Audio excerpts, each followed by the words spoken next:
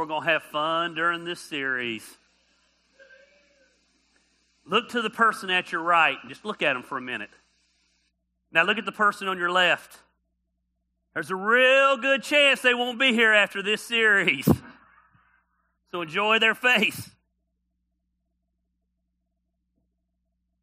The Bible says in Genesis chapter 1, so God created mankind in his own image. In the image of God, he created them. It's almost like God knew we weren't real smart, so he had to repeat himself. He created them male and female. He created them. One verse 3 times, he created them. And he distinguishes that he created male and female. Things that are different are not the same. Doesn't matter what our culture says. It doesn't matter what society says. It really doesn't matter what the church says. God created male and he created female. And there's this battle raging in our society. There's a battle between God's design and the world's design. God created men. God created women. Two unique and different beings. Though similar, both very different. Men get to pee standing up. Women don't. Women look hot naked. Men do not. Though similar, very different. But here's the problem when things begin to get twisted. You always have to go back to the root of where the misinformation comes from. And this is probably going to surprise some of you, but I always have noticed there's two places that misinformation comes from. There's two places where a twisting of God's word comes from.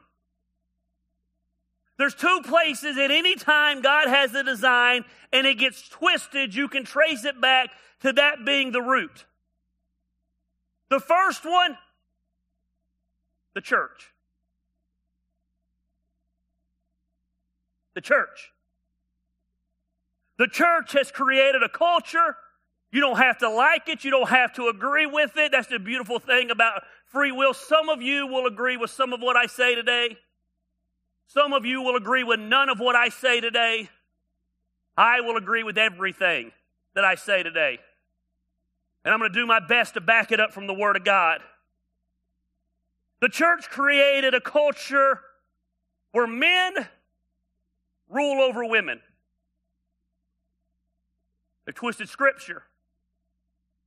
They've lorded themselves as supreme and women as less. And instead of celebrating the uniqueness of both sexes, men have created a culture, the church has created a culture where men lord over women. So as a result of what the church has done, the second place you can always go to that twists God's design is society. The church screws it up and gets it wrong because the church is led by people. It's not flawless. It's not perfect. So many times it was led by men that society allows the pendulum to swing the clear other way, where it tries to do away completely with masculinity. Because after all, masculinity is men lording over women. The church says that's the way it should be. The church is structured that way. The church operates that way. So society swings the pendulum the other way, and it begins to try to do away with God's design of men are men and women are women. The church is quick to call out society. Society is quick to call out the church. If you step back and take off your denominational glasses or your religious glasses or the way grandma taught you or the way you've been indoctrinated your whole life and begin to look at things in a biblical point of view, while the church is calling out society and society is calling out the church, we'll just call out both. Because the reality is they're both wrong.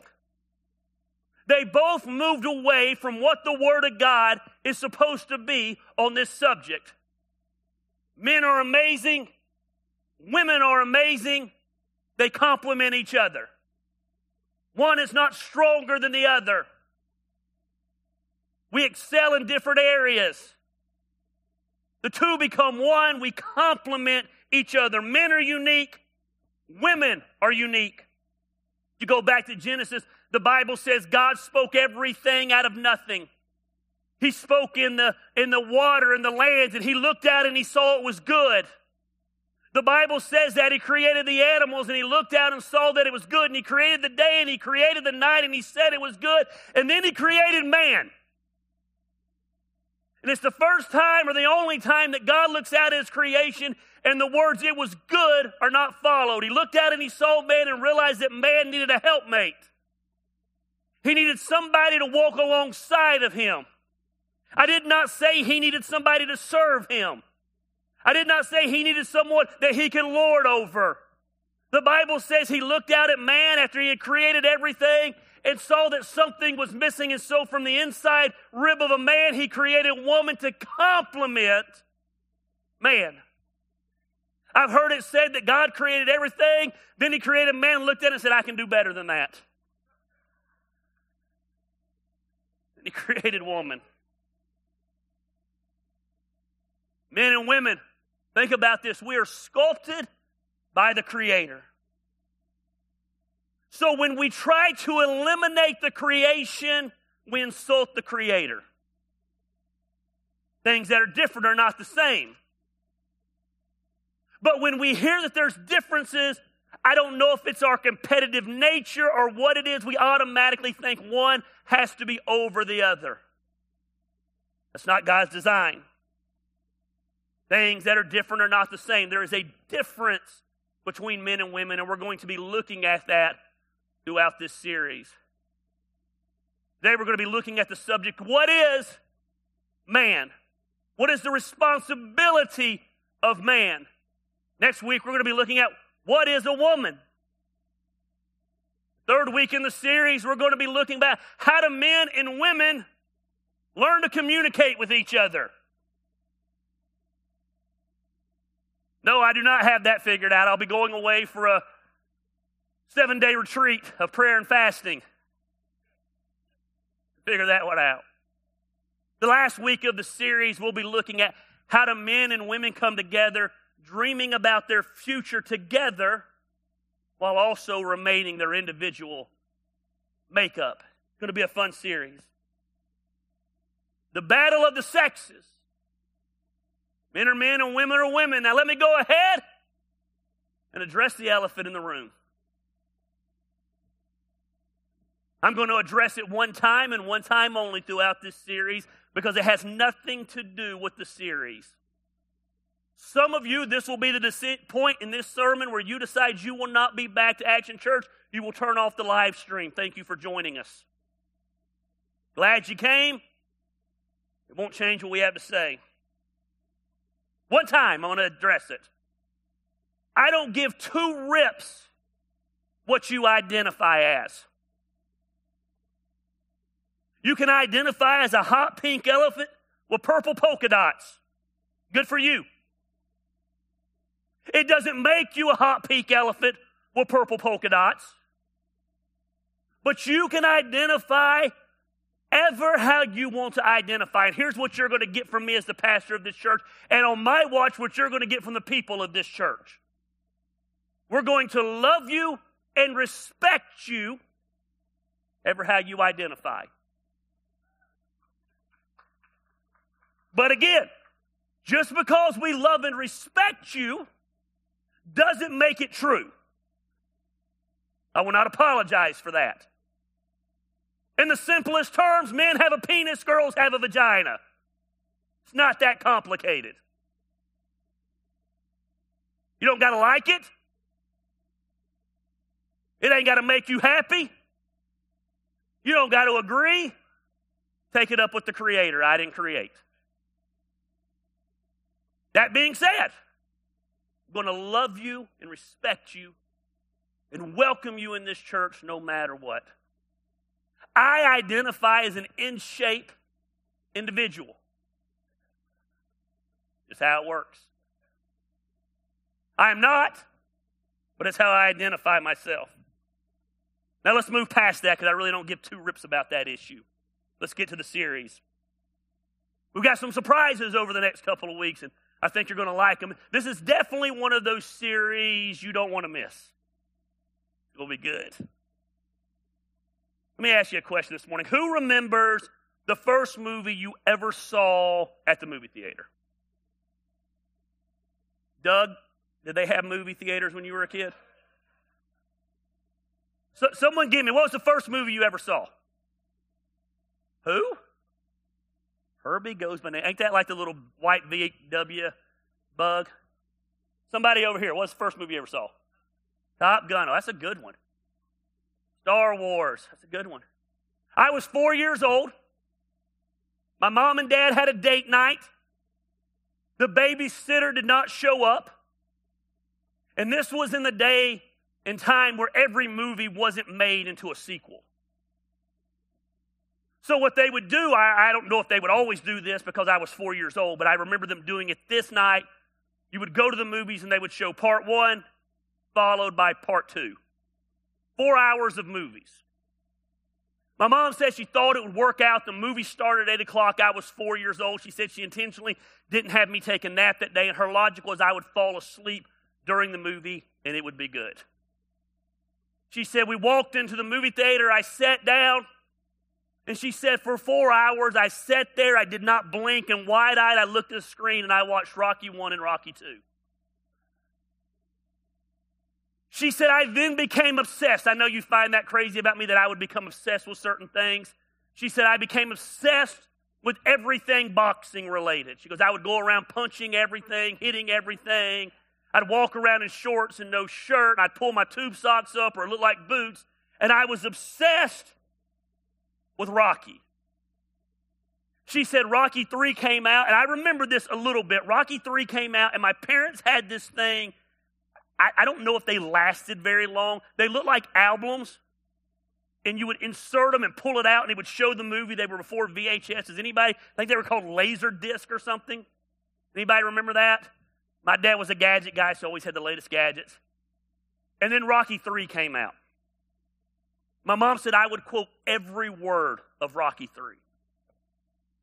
And she said I was obsessed with Rocky 3. Man, I love Rocky 1 to this day, and I love Rocky 2 to this day, and I love Rocky 3 to this day. But my jam, because I was a little bit older, I was about 9 or 10 years old, was Rocky 4. I mean, I used to have that black Adidas thing that had like the red, white, and green, the Italian Adidas. I mean, I was a pimp at 10 years old. But Rocky 4 was the best, man, because we fought Russia. That was back in the day, man, America versus Russia. And Rocky had to face adversity, man. Don't you remember he was doubting himself? He was retired and he was done. And, man, Drago comes along and he kills Creed. And, man, Rocky's doubting himself. And then his woman tells him she ain't going to Russia with him. I ain't going. Woman to do that to you sometimes. You won't be stupid, go. I ain't going. Now, remember, though, but she came, she showed up at the end. Remember it? Oh, it's good. And then Rocky showed up, and Drago's got all this technology, and he's in it, and Rocky's out there like splitting logs with an axe, and he's running through the snow and like losing track of the KGB. And like, is that what it's called, the KGB? Whatever it was. Man, Rocky 4 was the ish. Man, it was the man. He beats and he wins, and you were just proud to be an American. He had the American flag. God, I love Rocky 4. I need to go watch that again. So you get ready if I watch Rocky 4. Brown chicken, brown cow at the Lamb House now. Listen, Rocky 4, I'm going to get me an American flag too. Listen, I kid you not, I got on eBay this week. I haven't been on eBay in 20 years. I got on eBay trying to find that Adidas hoodie. I was going to wear it this week, but it was like $400 for one. Man, it was incredible. As a 9-year-old, Rocky was my definition of what a man was. He was bad to the bone. He just beat up stuff. After that, I went on this kick. I wouldn't watch any movie that didn't have to do with some kind of dude beating somebody up, shooting something up, Rambo, Top Gun, whatever it was. I was consumed with those things. Even as a kid, I knew that I had a different wiring than my sisters. They didn't care about those things. They wanted to watch My Little Pony and Care Bears. And I understand, let me make this very clear today. I'm swiping with very broad strokes today. I understand that. But then I was consumed with it. But the problem is, as men, is we've watched that stuff for so long. And we've been taught for so long. And the church has come along for so long. I think there's never been anything that has held women down more than the church. I'm going to be honest with you. You ain't got to like it. The problem is we've seen this show of force. And we, as individuals watching these show of forces, it brings an unbalanced view into our mind. And it feeds our worldview. And something develops out of that society has classified as toxic masculinity. I'll be honest with you today. I believe, and this is going to shock some of you, I believe toxic masculinity 100% exists. Now, I do believe this. I believe society now labels anything called masculinity as toxic, and that's bull stuff. Not true. Masculinity is a gift from God. God put it in us. But there is toxic masculinity. It exists. When a man feels entitled due to the fact that he's a man, that's toxic. When a man thinks because he's a man that he deserves power, money, and sex, that's toxic. When a man looks at woman and sees weakness, that's toxic. When a man feels he is afforded the right to degrade those who are weaker than him with catcalling, groping, and forcing himself onto them without permission, that's toxic. When a man looks at others as weak only to make himself feel strong, that's toxic.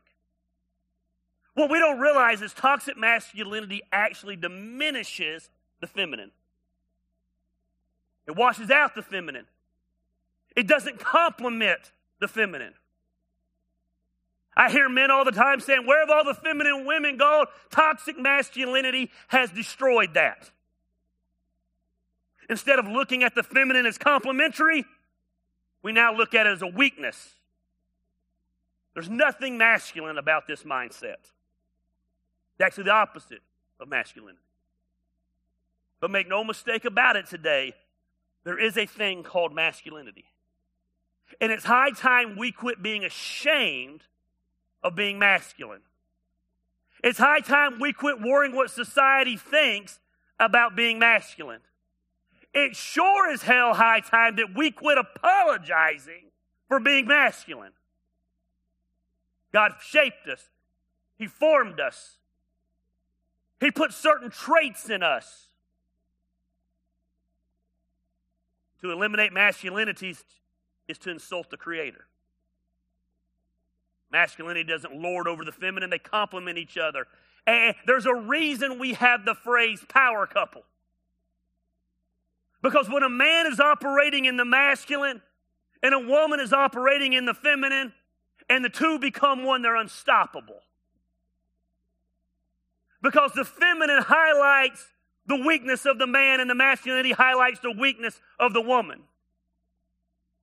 It's amazing. It's almost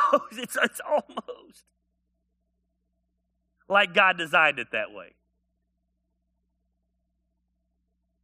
It's almost like, I'm going to get in trouble. What did I say in my notes? It's almost like the pieces fit together.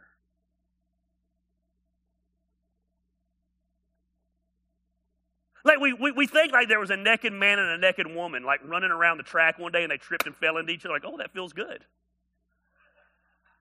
No, it's not how it happened. The pieces go together. We serve a good God, an awesome God, an incredible God, a God who delights in our pleasure. I can't believe you're insinuating things. I'm not insinuating. Now, let me go and tell you, I'm talking about sex. I'm not insinuating anything. There's a whole book in the Bible called Song of Solomon. You want to start reading the Bible? Take your spouse and start reading the Song of Solomon. It will change your life. And it might change your game, man, because Solomon had some game. Ooh, but that's in a sex series. I promised Phil I wouldn't do one for a while.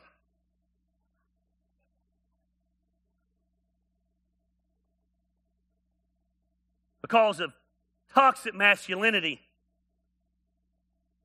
we now have a society telling men that it's wrong for them to be men. Everything has been labeled as masculinity, and we're neutering men in the process. This week I Googled top hobbies for men. Anybody want to throw out some hobbies they think that men would be into? Woodworking. Golf. What? Masonry. Fishing. Hunting. Shooting. First article that pops up. Number 1. Hot hobby for men. Yoga. I'm not anti-yoga. I'm not anti-men doing yoga. I would challenge you that probably any man that's in a yoga class is not in it for the yoga. But yoga was number 1. Number 2, hot hobby for men. How many of you think it was hunting? Shooting. Axe throwing. Beer drinking. Number 2 hot hobby for men, cooking pastries. Not grilling meat. Not smoking a pork butt. Not grilling hamburgers. Cooking pastries. Now, again, I know some men who are great pastry chefs, and all props to them. But I'm not sure that's one of the number 2 hot hobbies for men. Number 5, hot hobby for men. They were kind of manly, not real manly, but I'm the one preaching, so if I don't want to do 3 or 4, I won't. Y'all let me preach. Number 5. I didn't even know this was a thing. Food photography. Taking pictures of food. Like, I do that on my social media, but I don't know that's a hobby. I just do it to be like, because I want to post 30 times a day. Food photography. As I'm going down the list, I begin to ask myself, who in the hell wrote this? It was a woman. Of course it was a woman. Because no man in their right mind is listing for the masses, because I don't want to offend anybody whose number 1 hobby is yoga. But in the masses is listing yoga as the number 1 hobby for men. Cooking pastries is number 2. Of course it was a woman. We've screwed up what masculinity is. I don't want to offend you, but if you're offended, oh well. The problem is, because of toxic masculinity and women standing up against toxic masculinity, as they should, we've now allowed women to define what being masculine is. We've said it was a bad action, toxic masculinity. Do not leave here today thinking I don't think it exists. I think it's horrible. But the result of that action has been a shift in the pendulum where it's unhealthy. Instead of getting back balanced, we've allowed women to define what masculinity is. We live in a day and time of families being split up, and single mothers. Let me make something very clear to you. There is nothing more sacred on this earth than a single mother. Thank God for single mothers. You are the superheroes of the world. You deserve a throne. You're a queen. All of the stuff.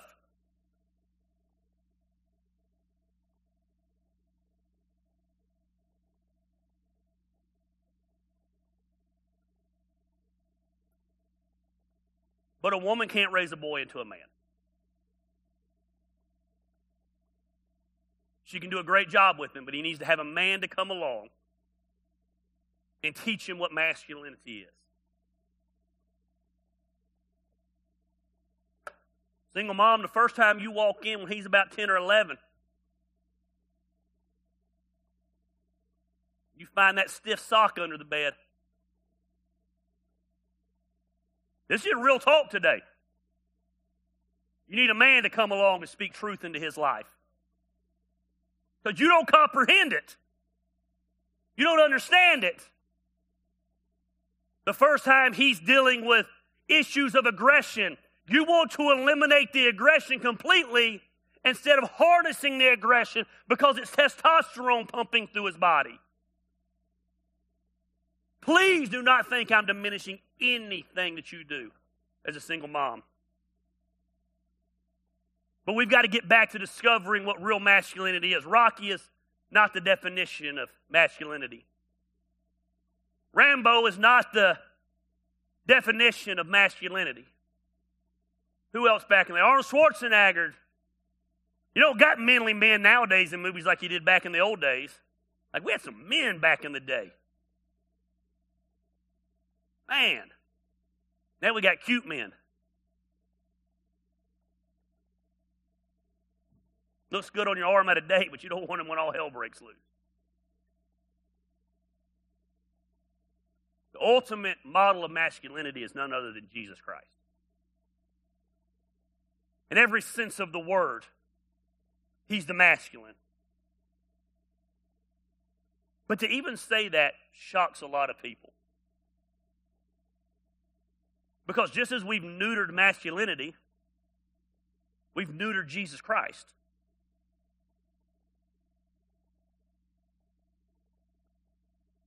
Yes, Jesus was and is love. Yes, Jesus wept. Shortest verse in all the Bible, Jesus wept.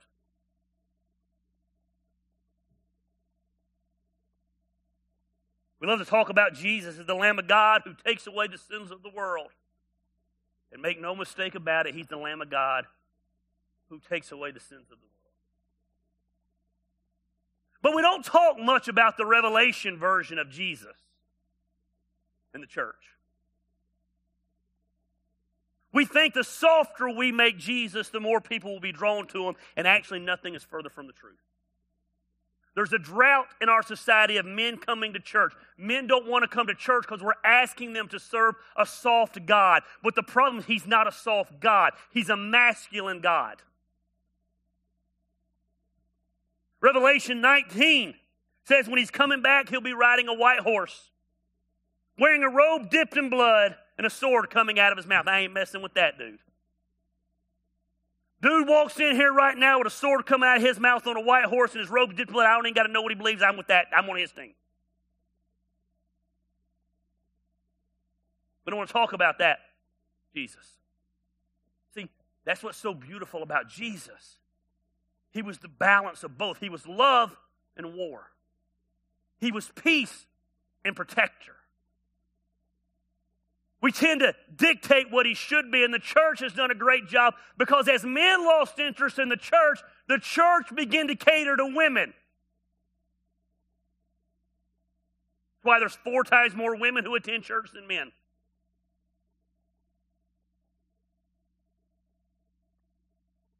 But it takes both. The church needs the feminine, but it needs the masculine. I've always said if you reach the man, you reach the family. Stats prove that. They say if you reach the wife first, you have a 16% chance of getting the entire family in church. If you reach the man first, you have a 78% chance of getting the entire family in church. I can't tell you how many women have come up to me over the years and said, man, thank you. I said, for what? I wouldn't go to this church.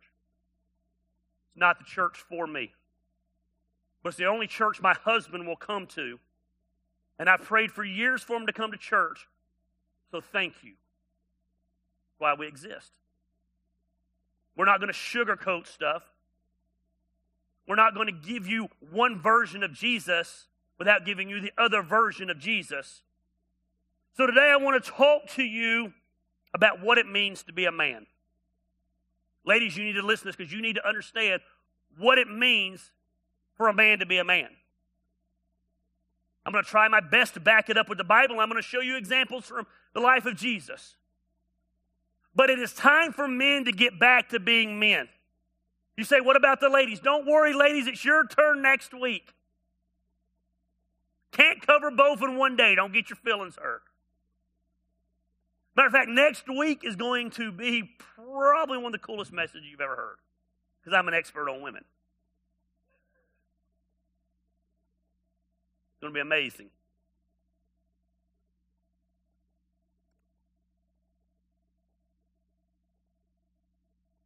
I'm actually going to make her mad right now. You know what?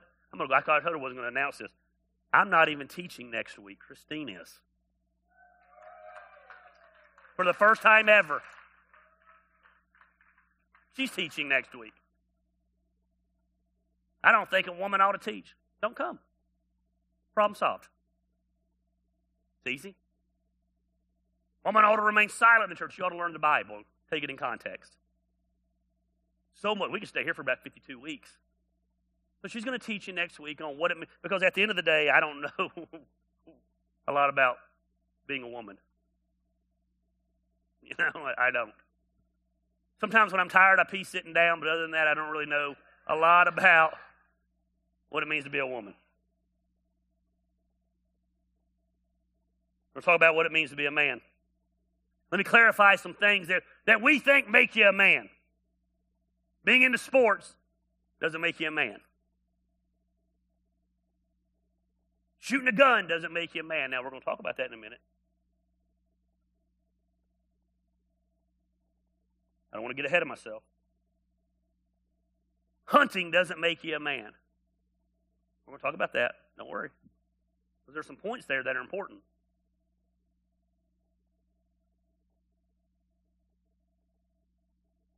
Following what society says makes you a man. He knows how to work on his car. He's a man.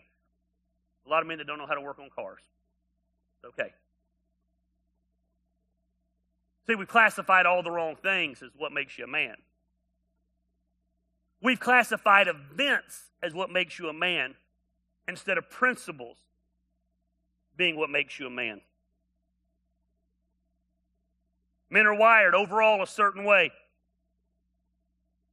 We have characteristics that make us different than women. Like, that seems so basic, doesn't it? Like, it blows my mind that people would actually argue that point. That there's a difference between men and women. It makes zero sense to me. Like, it's bottom shelf cookies on the bottom shelf easy to understand. As you study the life of Christ, though, you'll see that he has some characteristics about him. That while he was loved, and though he loved people and was caring and soft-spoken many times, there was characteristics of him. And I believe if you want to find out what a man should be in our society, these are characteristics, and these characteristics may manifest themselves in different ways. But these characteristics will exist. Number one, real men are providers. Real men are providers. Let me go ahead and address this. I always feel like I got to get disclaimers in this message. That doesn't mean a woman can't work. That doesn't mean a woman shouldn't work. That doesn't mean it's wrong if a woman works. So for once, clear your mind and do away with your stereotypes and quit putting your walls up when you hear certain things that I say. It doesn't mean that the woman can't make more money than the man. I can't wait for the day Christine makes more money than me with her business. And I'm going to kick back and have a sugar mama. But men are providers. While a huge factor in providing is financial, that's not just what providing means. Men provide. The Bible says in 1 Timothy 5:8, anyone who does not provide for their relatives, and especially for their own household, has denied the faith and is worse than an unbeliever. That's hardcore. That's hardcore. A person who doesn't provide for their family, physically, financially, emotionally, spiritually, mentally, the Bible says is worse than an unbeliever. We have a responsibility. We hate that word. I despise having responsibility. But we have a responsibility as men that we are to be providers for our family. The Bible says in Genesis 3, verse 17, that he said to Adam, because you have listened to your wife and ate fruit from the tree of which I commanded you, you must not eat from it. Cursed is the ground because of you. Through painful toil, you will not eat food from it all the days of your life. You will eat food from it all the days of your life. It will produce thorns and thistles for you, and you will eat the plants of the field. By the sweat of your brow, you will eat your food until you return to the ground, since from it you were taken. For dust you are, and dust you will return. God told Adam, he said, because you disobeyed me. I can't wait to get to heaven and talk to Adam. Like we had it made. Like we were in a garden. Like Dr. Doolittle talking with animals. Picking fruit off a tree. I like to think back then that God didn't want us to kill animals, so like steaks grew from the ground. You wanted a ribeye, you just went and picked one. And then on top of that, he's naked with Eve. I don't know what Eve looks like, but she's the first woman, or she had to be the finest woman ever. He got to be naked all day with Eve, talking to animals, picking steaks, and being naked with a woman. And just like humans, he had one tree he couldn't eat from. And boy, we always want what we can't have. And he blew it for all of us. And there's consequences for our actions. And the consequences for Adam, for man, was he had to work the ground. He had to put in the labor. Now, what was freely given to him, he had to work for. Don't miss this. Got this in my notes. What God provided freely, the curse was man had to provide through the sweat of his brow. There was consequences. The Bible says in 2 Thessalonians 3:10, if a man will not work, he will not eat. God has designed us as men to be providers. I'll never understand a man who's not willing to work. I'll never understand a man who's willing not to provide for his family. I'll never understand a man who would allow his hobbies and his interests to take place over his bills. I'll never understand a man who allows his wife to deal with the stress and the burden of making sure that's handled. You don't got to like it. You can go lump it. I don't really care. God makes it clear we're to be providers. Again, that does not diminish the role of the woman. Men are the worst, though, aren't we? Like, our wife gets a job, so now the woman works and the man works. But then the man comes home and thinks he's done for the day. Ladies, you can amen here. But the woman has to work all day and then come cook dinner, clean the kitchen, clean the house, get the kids ready for bed while you relax and unwind from work like she ain't been at work all day. And then we wonder why women think masculinity's toxic.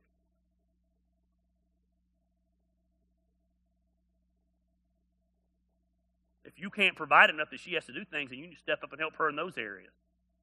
But y'all don't want that sermon. I never understand people bounce from job to job.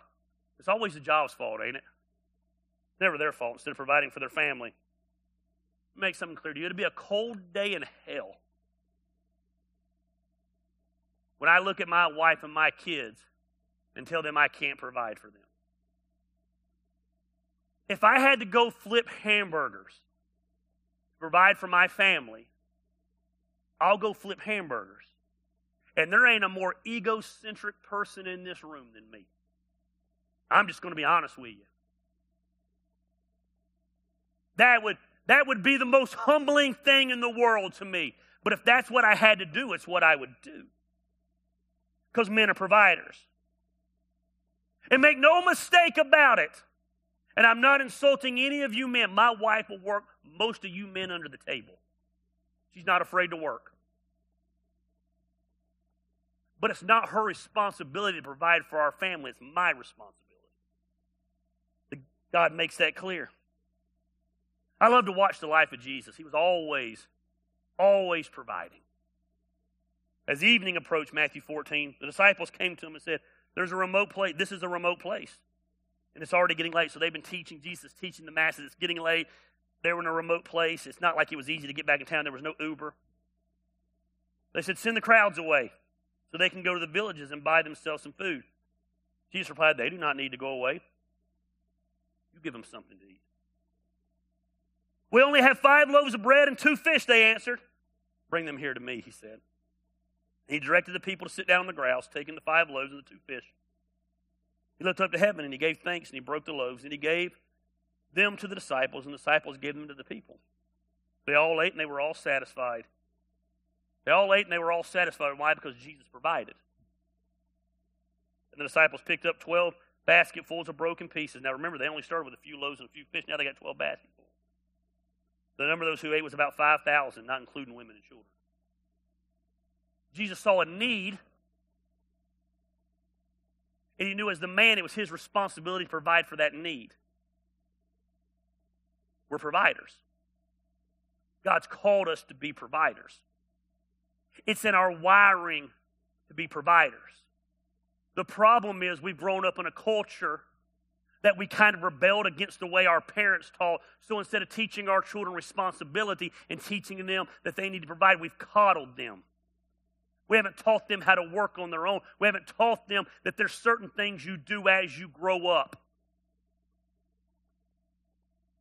We're dealing with some things right now. We have a 16-year-old, and our 16-year-old has an opportunity to do what she wants to do for the rest of her life and get training early.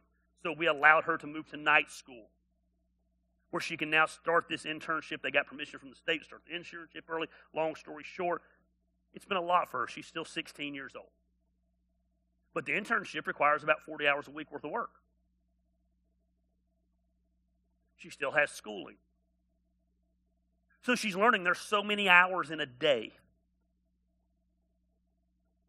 Can't work 40 hours, go to school, hang out with your friends every night, and sleep till 10 o'clock every day.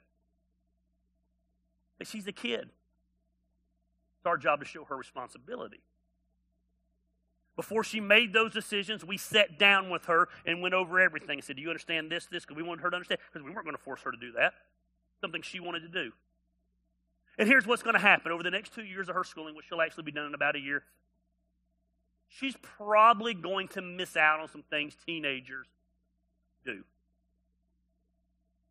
But when she's about 21 or 22 years old and she's making 6 figures in her profession, she's not going to be worrying about those things she missed. It's our job to show her it's not about childhood, it's about adulthood. The Bible says for for this reason a man will leave his father and mother. The goal in parenting is what? Get your children to leave.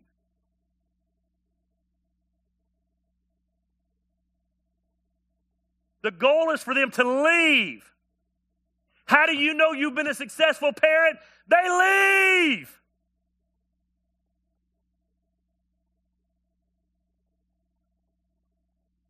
They don't stay.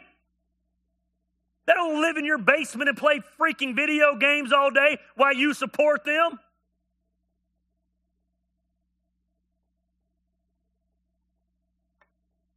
They don't need mommy making sure their bills get paid or calling their credit card people because they don't know how to do it. Emily got her first paycheck the other day, full-time paycheck. I don't take delight in this because I'm the dad and I want to baby her. Christine took delight to go in there and be like, hey, guess what? How much insurance is on that car? We'll take 150 of that. Her eyes got big. It's adulthood. Reality. It sucks sometimes. You want to baby them. I want to buy her every pair of shoes she wants and take her here and make sure she gets this. That's just what I do. And it's great for me because I get to be the good parent and Christine has to be the hard parent. It works out great. I love it. And she'll get to do the same to Luke. I'll be hard on Luke and she can baby Luke. But my job is to teach her to be a provider. But she's a girl, right? I want her to know she doesn't have to depend on any man. But I want her to know she don't have to settle for a man either. She better find a man who wants to provide for her. I'm having fun today if nobody else is. Jesus knew he had a responsibility to provide for those under his care. He provided physically for them. He provided emotionally. Men, here's the problem with so many of you, so many of us. We think our duty stops at providing financially. You better be coming along and providing emotionally for your spouse. She ain't talking to somebody else over physical needs, promise you. You ain't meeting her emotional needs. Hey, men, when was the last time you provided for your family and their spiritual needs? I'm the pastor, and I fail at this one all the time. All the time. When's the last time you provided for your spouse and their mental needs? How do I do that? Well, that means when you come home and she's crying, guess what? I mean, 46, and I'm just learning this. Just sit there and let her cry on your shoulder. You don't got to fix it. It's amazing, ain't it? Sometimes they don't want you to fix it. Because there ain't nothing to fix. They don't even know what's wrong with them. There's women.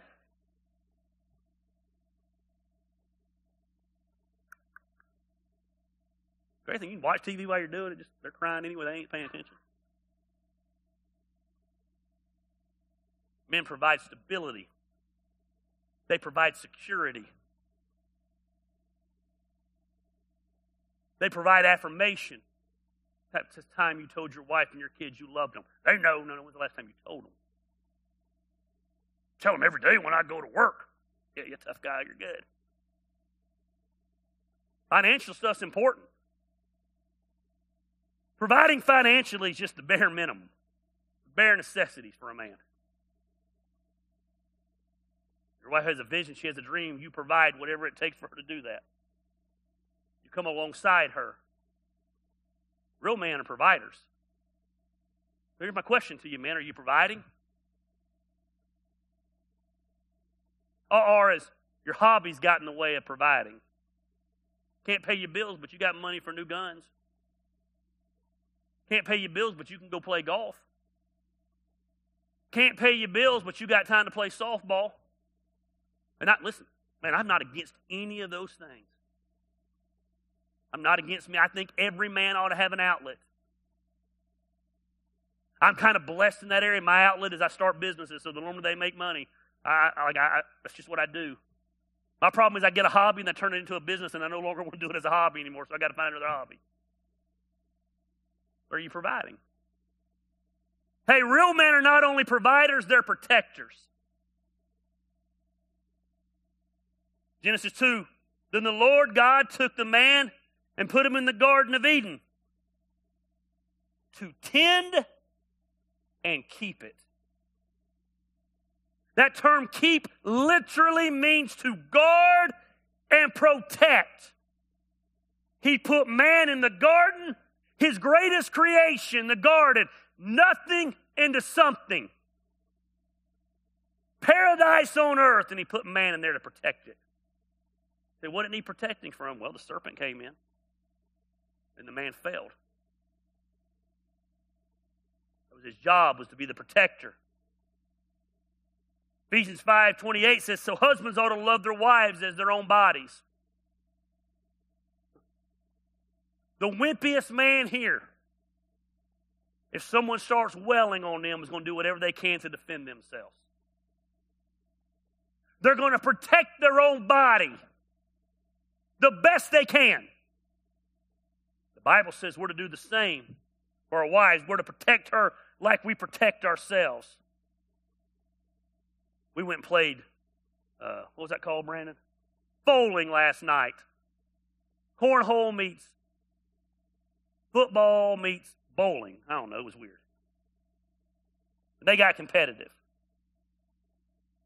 I don't get competitive. I missed about 70 throws in a row and I was done. Brandon's son's here, Cameron. Cameron's getting competitive because Christine was beating the crap out of him, let's be honest. And you can see he's getting mad. He starts chunking this football. And I don't want to ruin the night, and he's having fun, and they got this weird bond, and so it's not really my play. But I caught myself stepping in front of Christine every time Cameron went to throw the ball. Not that she needs my protection, but it was just a natural inclination. If someone's going to get hit with the ball, and I got hit with it several times. And because men are protectors. It's what we do. It should come natural to us. 1 Peter says, husbands likewise dwell with them being opposite sex, with understanding, giving honor to your wife. Oh, I camp out here for a minute. As the weaker vessel. I broke this word down this week big time. Because I have heard the church get up, and this is the verse they use, as men lord over women. The woman is the weaker vessel. In every sense of the word in the original language, that simply means physically weaker. No other thing. Here's what I mean by that. Women, if it offends you, I'm sorry, it's just reality. How many of you would say, my wife is in better shape than I am? She is. You might as well raise your hand. She's in way better shape than I am. She's a machine at the gym. She will school me at the gym. I did CrossFit for almost 2.5 years. She did it for 2 weeks, entered a competition. 2.5 years, they wouldn't even let me on the competitive team. 2 weeks in, she entered and came in second place. She's a machine. As badass as she is, she cannot lift more than I can. She'll tell you that. She's physically weaker than I am. That's what that means. It doesn't mean they are mentally weaker. It doesn't mean we lord over them. It doesn't mean they're emotionally weaker. There's exceptions to rule. I get there's barbarian women out there that could bench press me. We're swiping in broad strokes. In general, men are stronger physically than women.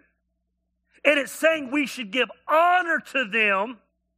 Honor is not something that is earned. Respect, I should do a whole series on honor. Respect is given. You respect me, I respect you. Honor is given. Whether you deserve it or not, I choose to honor you. It's why the Bible says honor your father and mother. Sometimes your parents don't deserve honor. Sometimes they were crappy parents. The Bible says we honor them anyway. The Bible says we honor them as women. How do we honor them? By protecting them. Now, you can get fired up about that. I really don't care. You can email I don't care at actionchurch.tv. It'll bounce back to you because it doesn't exist. Men are physically stronger than women, and therefore we're called to be the protectors. Jordan Peterson says a harmless man is not a good man. A good man is a dangerous man who has it under control. We don't need to be harmless men. A harmless man is inadequate when there needs to be protecting. We need to be dangerous men, capable of doing what needs to be done, but having it under control. And this is the other problem with men. So many of us are dangerous men that don't have it under control. We go looking for trouble. We create trouble. We think we're bad to the bone. We walk with our chest bowed out and we dominate over, and that has nothing to do with it. I've heard it said that you cannot call yourself peaceful until you're capable of violence. A person who is capable of violence can make the decision to be peaceful. If you're not capable of violence, you're not peaceful, you're harmless. You're not peaceful. You're weak. And people will take advantage of you. There's a great distinction between the two. Men, it is our calling to be protectors of our family. I'm not going to get political. I'm not going to talk about guns. There wasn't guns in the Bible times. I'm not saying you got to carry a gun everywhere you go. I am saying this, you ought to be versed, at least in a basic knowledge of some type of weaponry to defend your family. Your family should feel safe no matter where they're at when you're in their presence. The weaker vessel, physically weaker, ought to know that he's willing to take a bullet from me and I feel safe.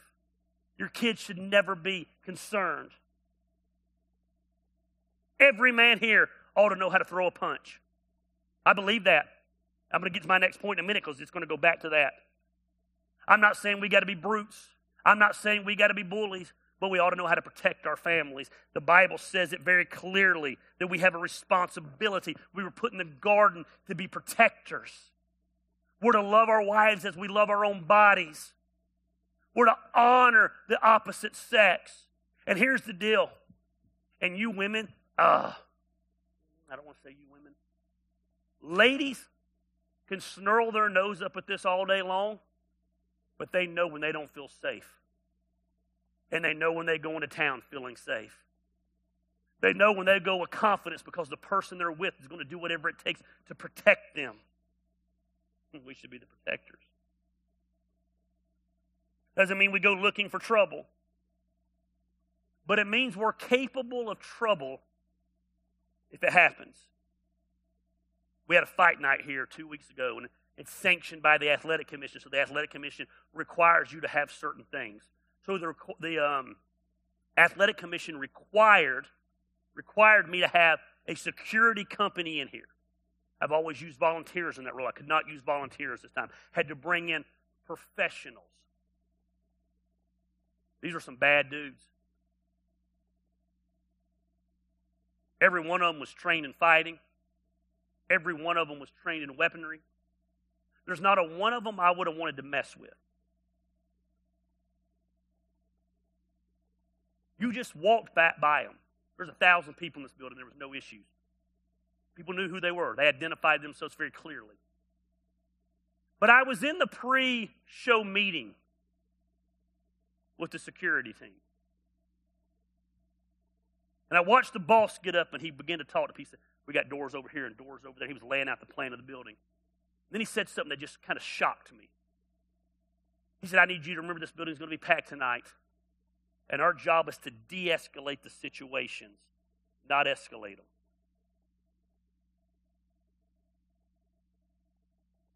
That's the problem with so many, we want to escalate the situation. Someone gets an attitude, we get an attitude back. We want to throw it. We think we're the secure, so we ought to throw them down on the ground. Do it. He said, we de-escalate the situation. We had 2 small instances that we had to do that. I watched them. I watched the lady get in one of them's face, and she's screaming, hollering, and I just walked. The guy kept stepping forward, talking to her calmly. He didn't realize, though, she didn't realize every time he was stepping forward, she was stepping backwards all the way to the front door. He didn't have to throw her over his shoulder. The other guy we threw out of the building, no issue, they threw him out. I woke up the next morning, had a direct message to the company page. So sorry for my behavior last night. It will not happen again. Can I please attend the next show? We didn't escalate the situation.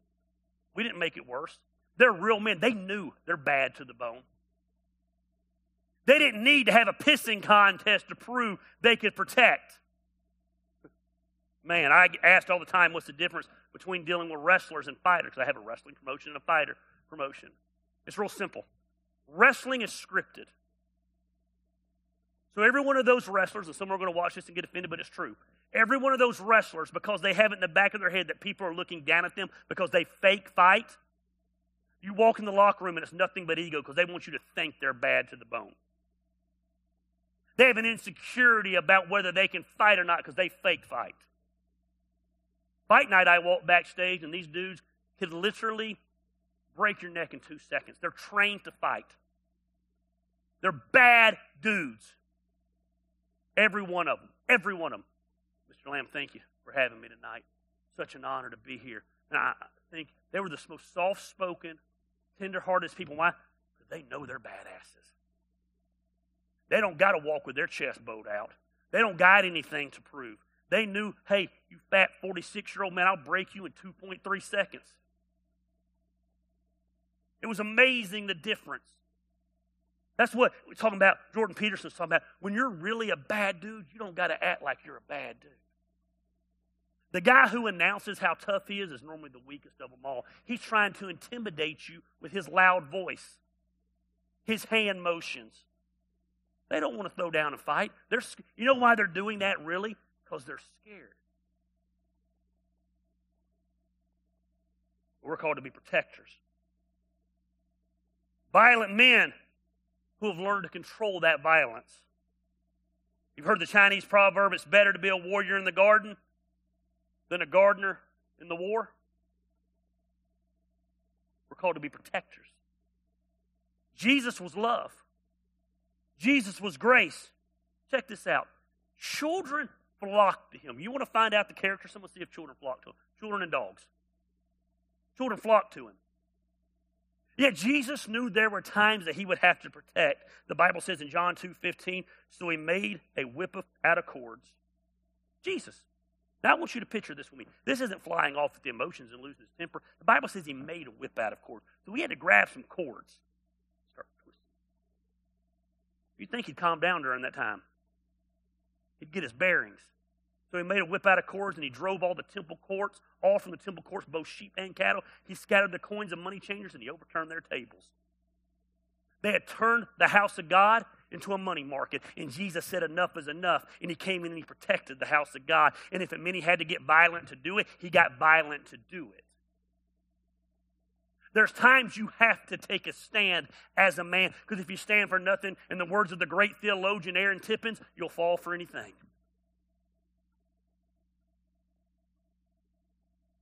There's some things that are worth fighting for. This is important. Don't miss this. Don't miss this. You read the life of Jesus, he was provoked every day, mocked every day, ridiculed every day, criticized every day, questioned every day. He didn't acknowledge all of those. He didn't fight with everyone. Hey, it'd be a good sermon for you to realize, this is good preaching. You don't got to attend every fight you're invited to. It takes two to fight. Someone says, so-and-so's trying to fight with you. I said, well, they can keep on trying. He said, what do you mean? I said, well, they can't fight unless I respond. I said, so-and-so's not fighting with me. They're just bitching about me. Bitching about me is a one-way conversation. Fighting with me takes both of us. I don't care about that idiot. They're in the long line of idiots. Don't make another horrible country rap video. I don't care. They get 7 people to watch it. What do I care about? Oh, you don't know about that? If you know, you know. I don't care. Who cares? It's not my job to fight with everyone.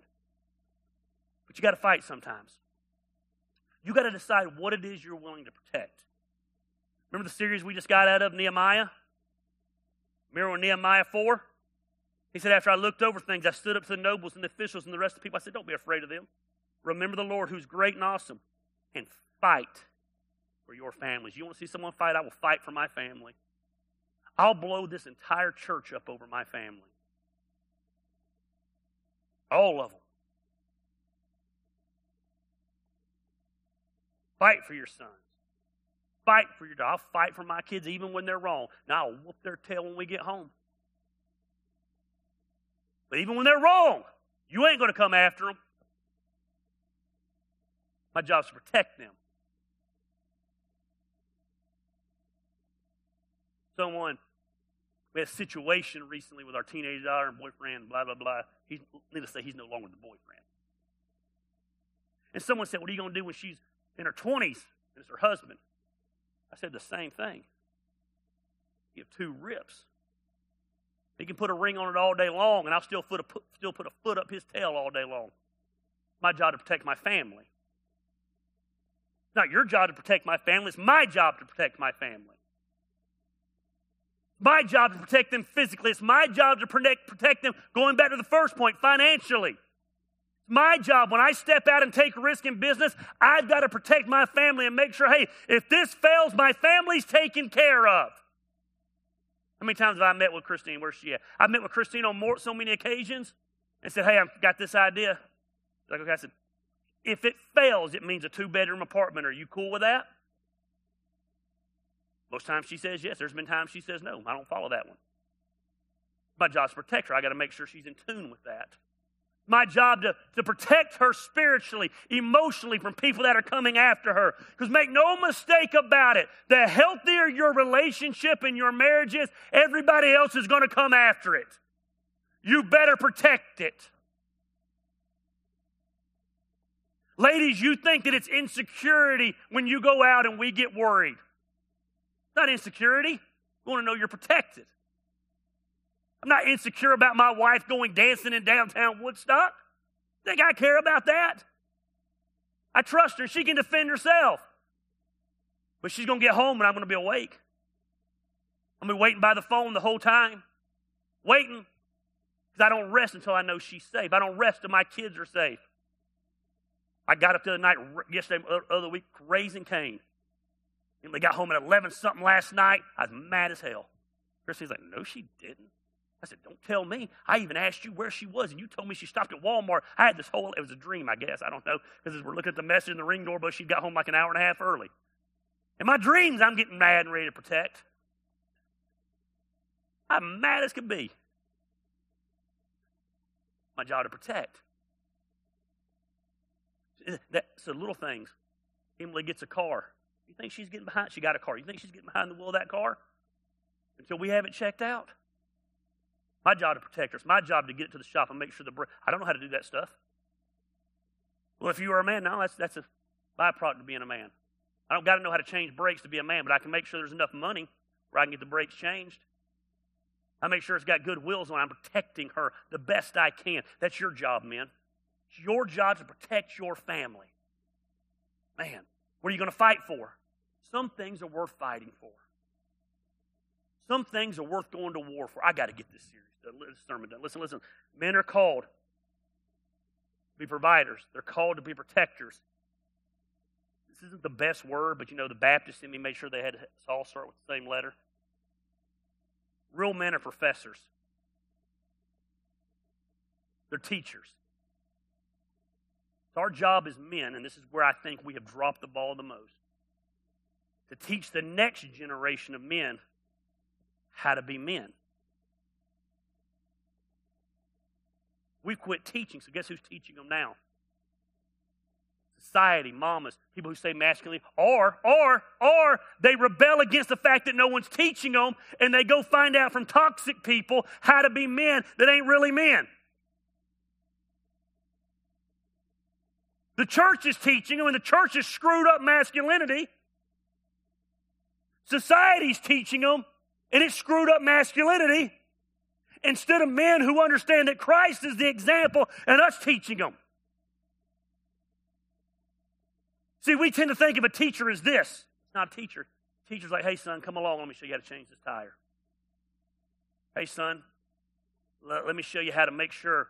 Get that paycheck? Let me show you how to make sure things are taken care of. Hey, son, let me make sure you have this taken care of. It's going along and doing, and I don't too many verses for me to share, but Jesus was constantly teaching. Everywhere he went, he was just teaching and passing on knowledge. A man ought to be a teacher. And if your kids are not listening to you, chances are they're not listening to you because they see the hypocrisy in you. Damn, that's good preaching if a white boy is doing it. I've heard some black ones do it, but a white one's getting to do it today. He's looking at you. My kids won't listen because they see you telling them to do something you're not doing. Sometimes you've got to be a professor by example. You're teaching your children how to treat their future wife by how you treat yours. I'm going to go ahead and tell you, my Luke, this might not be right to say he's going to be a panty dropper. Son. He is a pimp. That kid's 11. He gets the door. He don't even got to know Christine got, Mom, you getting new nails? He's been making his move on Betty for about 4 years now. Emily's got this little friend, Riley. Luke is the Mac on that. He found out she was going on a cruise with us, and we had to pull him all the time and say, hey, son, she's in high school, and you're in 5th grade. Got to be appropriate. Pimp. My responsibility had to teach him. Learns those things by example. So, men, here's the deal.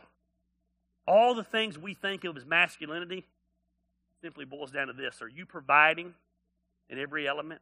Are you protecting? And are you being a professor? Are you teaching the next generation? The only way the pendulum is going to come back to the middle is for those who understand balanced masculinity to bring it back to the middle. Make no mistake about it. There is a war on masculinity. A war. We have savages. We have gentlemen. The middle savage gentlemen. Let's pray.